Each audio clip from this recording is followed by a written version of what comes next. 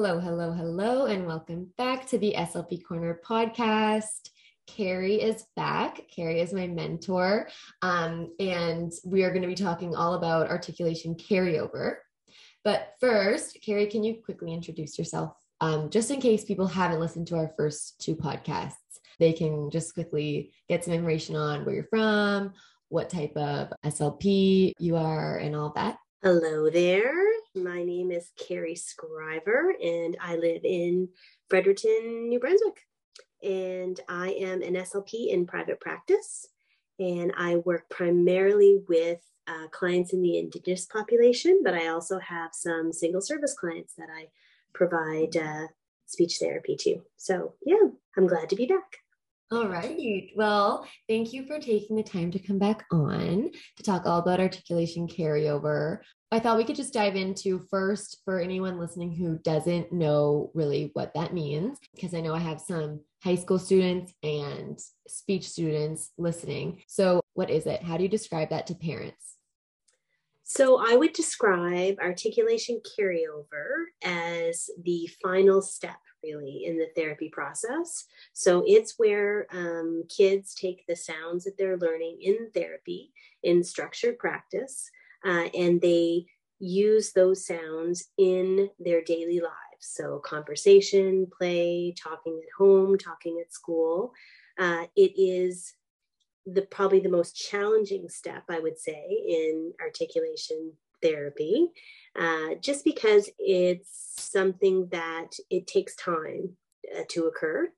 So, it's easy for kids when you're sitting across the therapy table from them and they know what they're practicing and what you expect from them, and you're giving them lots of cues for them to make their target sounds correctly. But it's really hard to think about those sounds when you're not really actively thinking about those sounds. It's tougher that way. So yeah, that's how I would describe it. So since it is the most challenging part, this is why I was thinking, I'm so excited to discuss this topic. Let's dive into some ideas that parents can use at home. So I've been practicing now for, 27 years, something like that. So over all of those years, I've given a lot of thought to this, and I've kind of brainstormed and kind of tweaked some ideas. And I have, some handouts that I email to parents, or I provide to parents either verbally or with a form on what they can do at home for articulation carryover. Because a lot of things that parents will find they do already, and they're not even realizing they're doing it. I'll kind of run through some ideas that I've suggested to parents, and they're also applicable to ideas that you can use in therapy if you're a clinician, and you're working on, like, let's say you finished working on a sound and you've chosen, a new target, but you still want to hear that sound that you were working on previously. You want that to carry over into conversation. So these are also some strategies that you can use in your therapy practice as well. So one of the things I try and do for parents is I realize that parents have got a lot to do at home. There's a lot more than practicing articulation targets for their kids at home. It is a priority, or else they wouldn't be coming to see me. But they also have to make meals. They have to do homework. They have to put kids to bed. They have to deal with their daily lives. And so a lot of the strategies that I provide are things that you can incorporate into your day-to-day activities at home. So the first one, very basic, reading aloud. So, one of the main homework things that kids are given in elementary, even in middle school, is that they have to read every day. Most kids will go to their room, take a book, read silently, but we read at home with our kids at bedtime. So sitting next to your child, reading aloud, and saying to them, we're going to listen for our R sound. You've been working on that with Carrie. We're going to find words that start with R. Let's see if we can find them. So you read a book. You say, oh, look, this book's about a rabbit. That has our sound, rabbit. Can you try that sound? It can be as simple as something like that when you're reading books. You can also, too, if you own the books, you can take highlighters and you can highlight words that have your sound in the books, so that when you're reading them aloud, you pay extra attention to those highlighted words. That can be really helpful for kids. I know some people will say to me, I don't really want to highlight my kids' books, or, I'm going to pass them on to other people. So I say photocopy them, photocopy the pages of the books, highlight the photocopies, and toss them away afterwards. It can be a picture book, right? You can just find things that start with your sound. Oh, look, there's a sucker. There's lots of candy in this book, but sucker has a sound. We've been working on that with Carrie. It can be as simple as that. Use the word sucker in another sentence, So that's a really, really good one, because you do it anyway. So I'll also tell parents, you can get overwhelmed with the number of target words that you use at home that you're trying to target and practice. You can choose a watchword or two. So you might decide, if you're working on the k sound, that you're going to pick a watchword that's cat, because you have a cat in your home. So every time you see the cat in the house, you say, look, Mom, there's the cat, is a k sound, or you're going in the car, you can choose that as a watchword. So it's nice to choose one or two. Usually for preschoolers, I would say one or two watchwords is a good one, per week. Older kids, school age kids, you might want to pick 3 or 4. They can usually, handle a few more words. You can pick watchwords in the classroom. You can talk to a teacher and say, your student is working on the TH sound. Can you listen for the word thank you, because it's used a lot in the classroom. So, or the word 3, it's also used a lot in the classroom. Can you listen for those 2 words with your student, and then give them a cue if you don't hear the sound, or when you catch them using the sound, say, wow, I heard your sound in that word. Great job. So it's a way to provide praise and reinforcement as well. So at home, I can tell parents have usually gotten some materials from me by this point, which include target cards of the sounds that we've been working on. So I tell them, take a half a dozen of those target cards and tape them up somewhere in the house. Put one on the bathroom mirror, one on the fridge, one on the door to their room, one on the, iPad, because the kids are using their iPad. And then when they come across that word that they see, say the word. Use it in a sentence, whatever level you're at, So it can be about carryover, but can also be about day-to-day practice of a sound as well.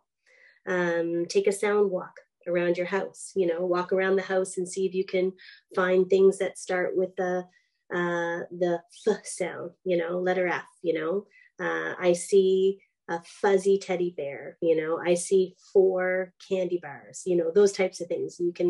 I see our fish in his aquarium. So you can walk around the house and pick out things that have the sound that you're working on. You can make a grab bag of either target pictures or objects. So I kind of like to go around and pick up things around the house, just random things that have the sound. And then you can, while you're sitting, before you sit down to watch TV or do homework, you can just pull the things out of the bag, say what they are, use the word in a sentence if you're at that level. That can be kind of fun for kids too. You can also do like guess in 10, like you can turn it into a guessing game or a describing game. You can work language into that as well. A lot of younger kids really like stuffed toys, or, even a superhero figurine, something like that. I do find, especially with little boys, it's really hard to rename their superheroes. They typically don't like it when you do that, but they also have lots of figurines that, don't necessarily have a name. I know my son has tons of gaming, just Lego figures and stuff, and they're not necessarily have a name. So, you can pick a stuffy or some kind of a toy figurine, and you can rename it, or you can go to the dollar store and you can buy one and you can name it, starting with a name that has the target sound you're working on. So every time you have that toy, or you're sitting at night snuggling doing your reading, the stuffy is named Sam and you're working on this sound. Oh, Sam wants to read with us. Sam, so fuzzy, like you can just you can have the child talk to the stuffy, talk to the toy, it's a conversational skill as well. So that's one that seems to work really well. I use a lot of I'm not sure if anybody's familiar with the Troll in the Bowl series. It's Dave Sindri has a bunch of games, and they're awesome games to work on target or tech target sounds in therapy. And they're also really good ones to send home to parents that they can play at home. But what I'll do is the has a little story that starts the game. This character's doing this and you have to help them do that. And you hide the game pieces underneath your target sounds. But what I'll do is I'll rename the character. So, he might call a character, Bob, but I'll rename him Frank if we're working on the sound or our blend. So I'll rename the characters in those two. There's one called Dog Catcher where the kids have to collect their dogs. And so I name all the kids, starting with the sound that we're working on. So you can do that as well. Any game you're playing, you can name the characters with sounds that you're working on. So it seems to work quite well. Playing things like I Spy, or like I had mentioned before, Guess It in 5 in the car. Those can be things. You can try and find things that have your target sound. Asking your child, one of my favorite things to do that's really quick and can be a daily activity is I'll say to kids, or even at home, I'll do it with my son when we're working on math facts. I'll say, give me 5, target sounds. So I put my fist up in the air, and as they give me 5 things they can think of that start with their sound, my fingers will go up and so once all 5 fingers are up, I give them a high five. So, it's a good one that works really well in therapy as well. So as a warm up, you can do, let's think of 5 words that have our sound. And then you can do the opposite. You can say, okay, my 5 fingers are up. I want you to knock them down with 5 of your sounds. So they can be 5 words, 5 sounds, 5 sentences that have the target sound. And then once your fingers are all down, you give them a fist pump. So it's a quick little warm up or a daily activity at home that parents can do. You can do it for spelling words. You can do it for math facts. You can do it for vocabulary. It works really well for any target you're working on, but I found it especially helpful for just working in a quick 5 practice or a quick 10 practice of target words for speech sounds that you've been working on. So, for active children, you can sit on the floor, toss a ball back and forth. Every time you catch it, you have to say one of your words that has your sound. Maybe use it in a sentence if you're at that level. You can do that with a frisbee or a soccer ball or a basketball if you're shooting hoops outside, before you take a shot, or if you get a shot, use a word, something like that. So it can be something outdoorsy as well. You can take your sound walk outdoors too, that we talked about. So don't limit your sound walk to something inside your house. Go outside, explore. I think too, it's especially important when you're thinking about articulation carryover, to listen for your child's sound or your student's sound. If you're working with a student in therapy, listen in conversation, whether it's at home or in the therapy clinic, because like I said, if you're working on a new target, you still need to keep an ear out for your previous target, because that's going to, those cueing, that repetition, the praise when you catch them making their sound, that's going to reinforce taking that sound into conversation, so doing that, I like to tell parents, pick a time at home, but maybe it's sitting down for a meal. Maybe it's, sitting, if you're watching TV, you can comment on a character that might have a name that starts with your target sound. If you're playing a board game, say, oh, you know what? One of our characters is the car. If you're playing Monopoly, every time we hear the word car, that has our sound. Let's make that a watchword for this game. So it can be something like that as well. What we know about the family dynamic is everybody wants to talk, and usually everybody wants to talk at the same time.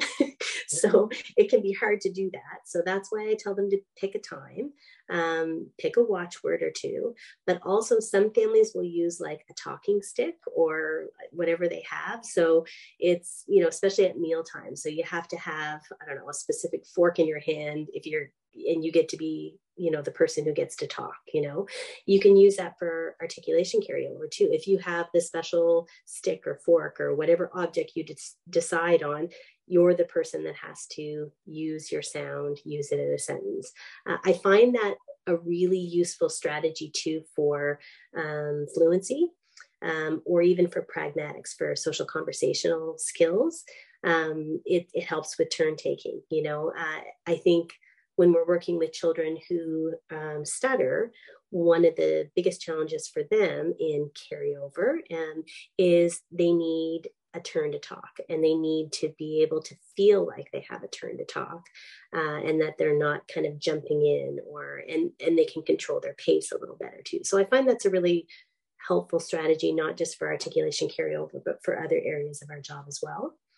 And use the strategies, use lots of praise, and use the strategies that you're provided by your speech language pathologist. Don't be afraid to ask questions. If something's working, let them know. If something's not working, let them know that too, because, not everything that works in a therapy setting is going to work at home.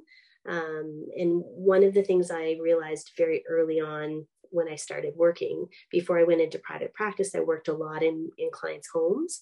And I think sometimes when we see kids at school and then we all of a sudden get an opportunity to see them in their home, we realize that how kids function at school is very different than how they function at home. It's how they feel at school is very different on how they feel at home. And you really do have to be aware of that and make suggestions that are not going to overwhelm not just the child, but the parent too, because, how we started this conversation was it's tough to get everything done at home. It's tough to get homework done. It's tough to get all that extra practice. And that's especially true for our students who have things that they're working on beyond what is typical, right? So, you have a child who's just, a student working their way through their homework, but then you have a child who not only has to work away at schoolwork and their homework, but they have to work on speech, or they have to do physical exercises, or they have to work on conversational and social skills. When you have to actively work on things that are beyond what is typical for a child's day, it takes a lot of time. And I think being aware of that and giving suggestions that will work into someone's day-to-day thing, because articulation carryover is using your sounds in day-to-day activities and day-to-day conversation. And so if you're not developing strategies that work within that concept, then it's not really going to happen for you. So or for the child. Okay, thank you so much for running through all those ideas. Is watchword, is that something you made up? You know what? I can't remember where I heard that term. I did not make it up. I honestly believe it was one of my former students that used that word, that she picked up in her program. And I just really liked the idea of a watchword, right?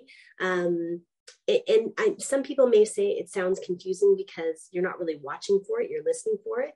But if you think about it, it's really just a concept for telling people, watch out for this sound, when you hear it, great, praise it, reinforce it. That was awesome. If you don't hear it, give a cue, let them repractice it, and then praise, reinforcement. Because we've talked about this before. I think when we were talking about articulation, I think watchwords are good too, because a parent or a therapist can also use the watchwords, but they can also make mistakes using the watchwords on purpose, so the child can catch them, making a mistake. Because I think that for kids, they know they're working on their sound. They know it's hard. It is hard to use in conversation when they're not actively thinking about it, and they get cued all the time, and it can be overwhelming and frustrating. So when you get to turn the tables, become the teacher, it's especially rewarding and reinforcing for that child to be able to be a teacher and not the person being taught. Or taught.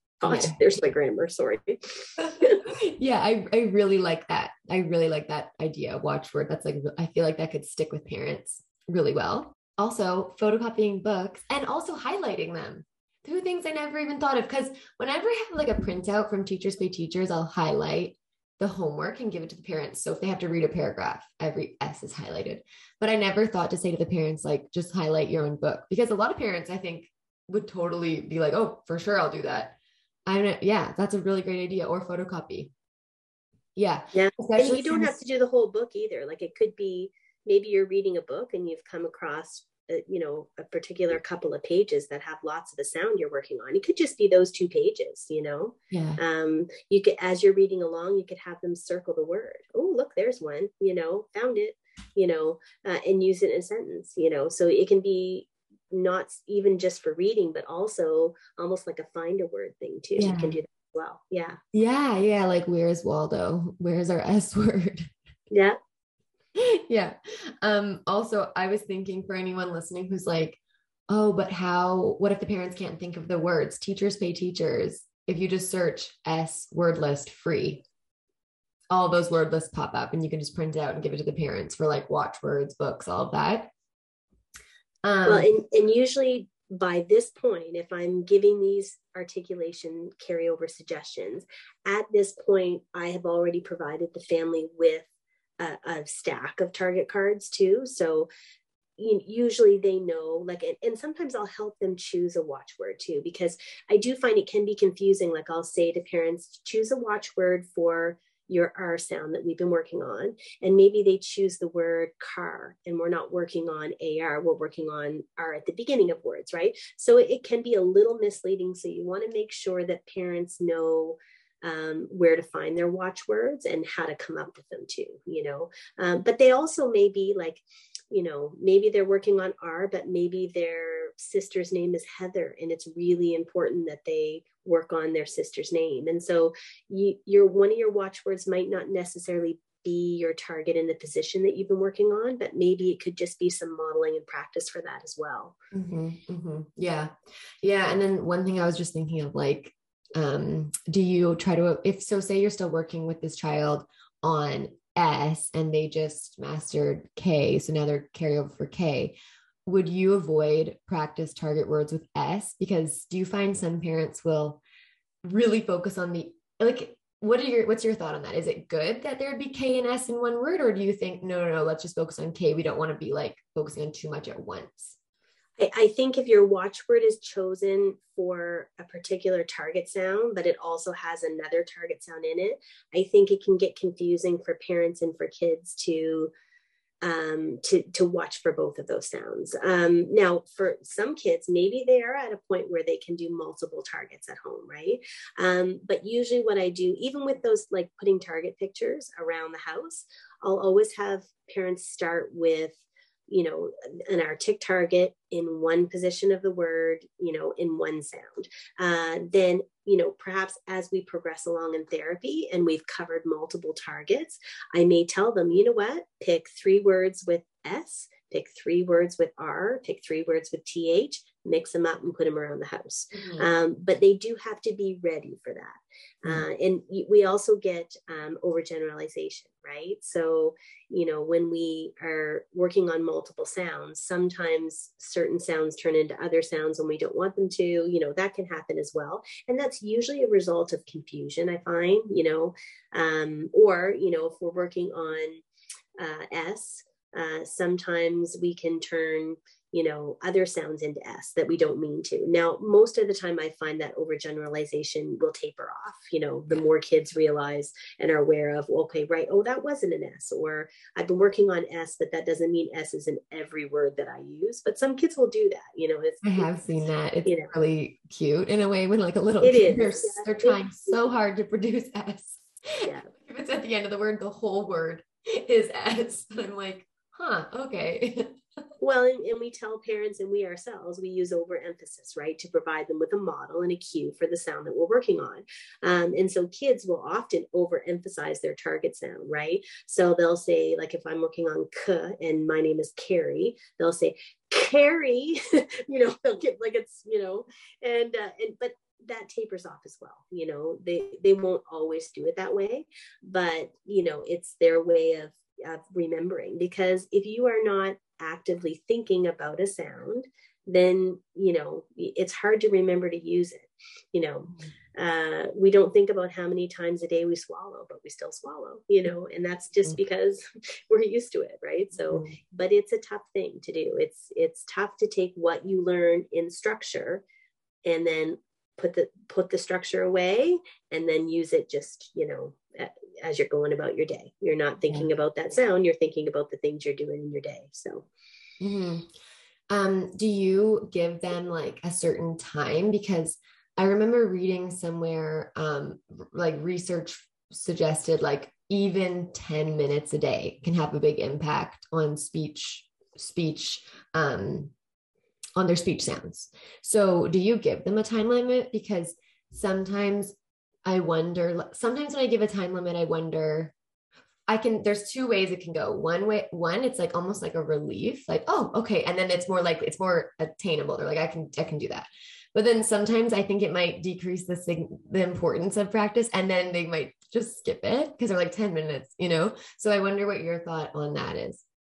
Sometimes too, if you give them too frequent of a timeline, it can be stressful as well, right? Yeah. So I think every family is different. I think some kids can tolerate practice every day.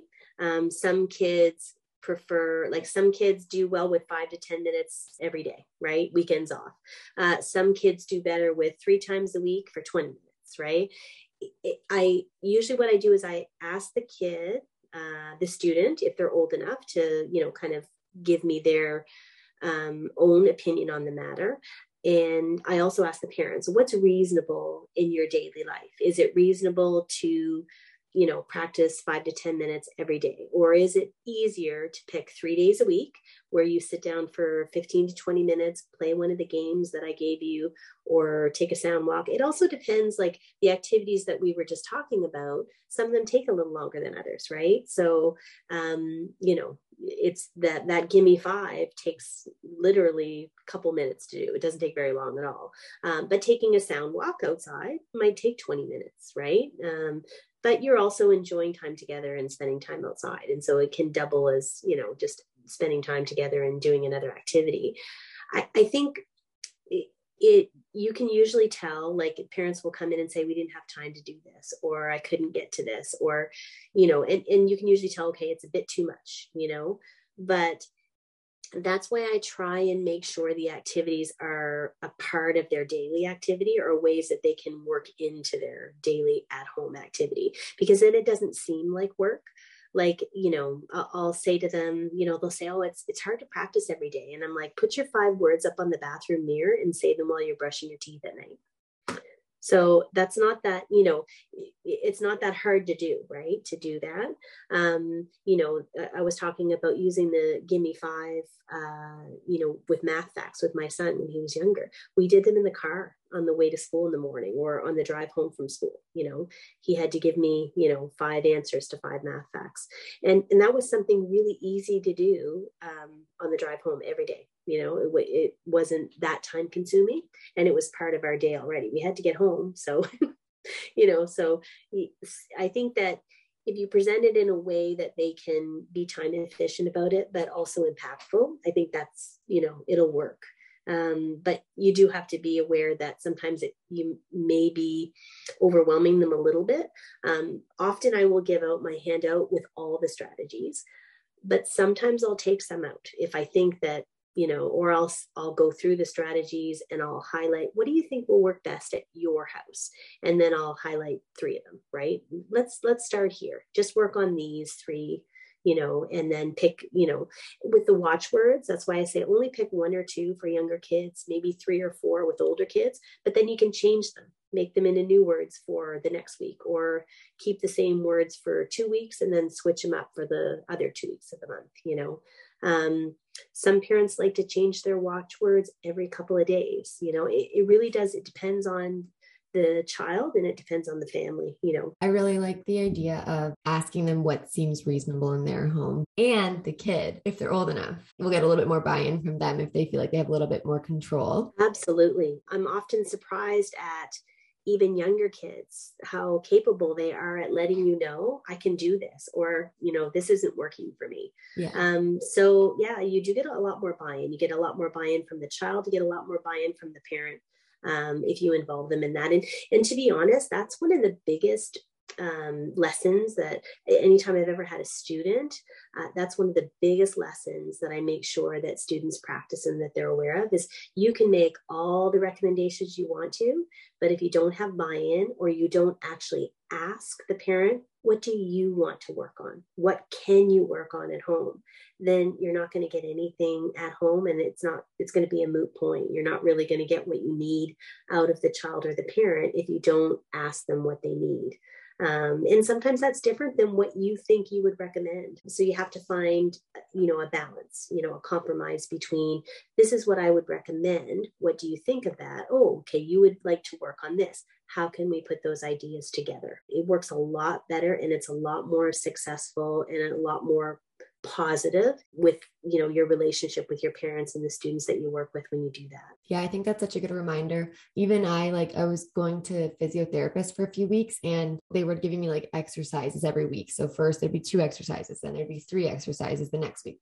And I found that the more exercises they gave me, the less I was able to actually do it at home, which you'd think as speech therapists, we're like so used to giving out these types of homework and things that we have to do at home. So I would be able to carry it out.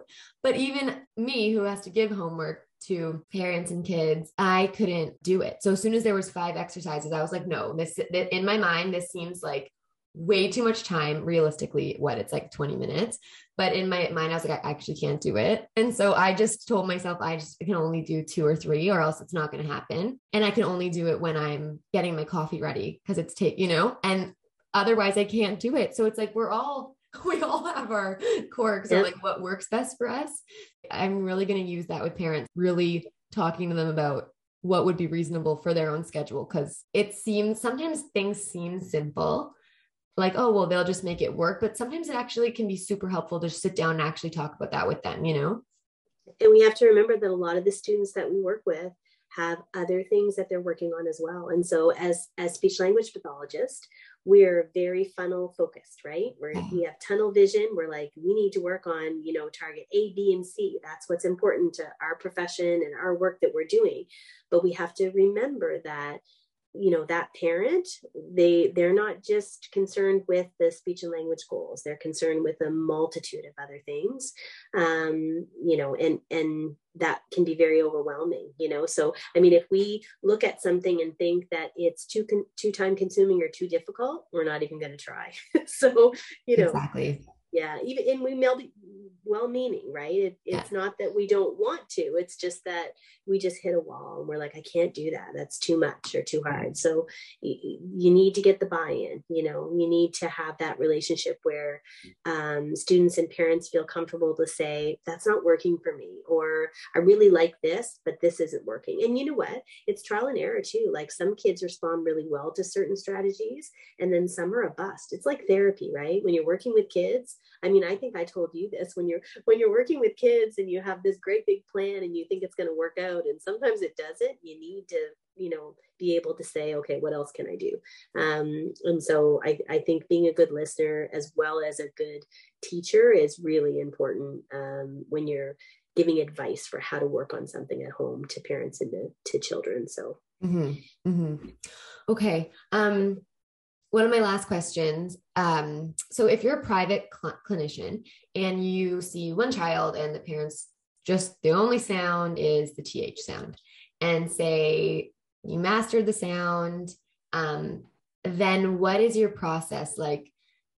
Because it's not like school or public where you might be able to see them again. The parents are paying, maybe out of pocket, maybe insurance. But anyways, what would be your process like? Would you do check-ins, or would you just kind of have a session about discussing carryover with them and all of that, and kind of like let them work on that, and they can email you if they have questions, or like what's the process there for private practice SLP? For me, I think it's always important to do at least one check-in, right? I don't like to leave my clients like, even if we've achieved our goals and we're working at the carryover level, right, where the kids are taking their sounds that they've been working on, or even just a single sound, and they're trying to incorporate that into their life.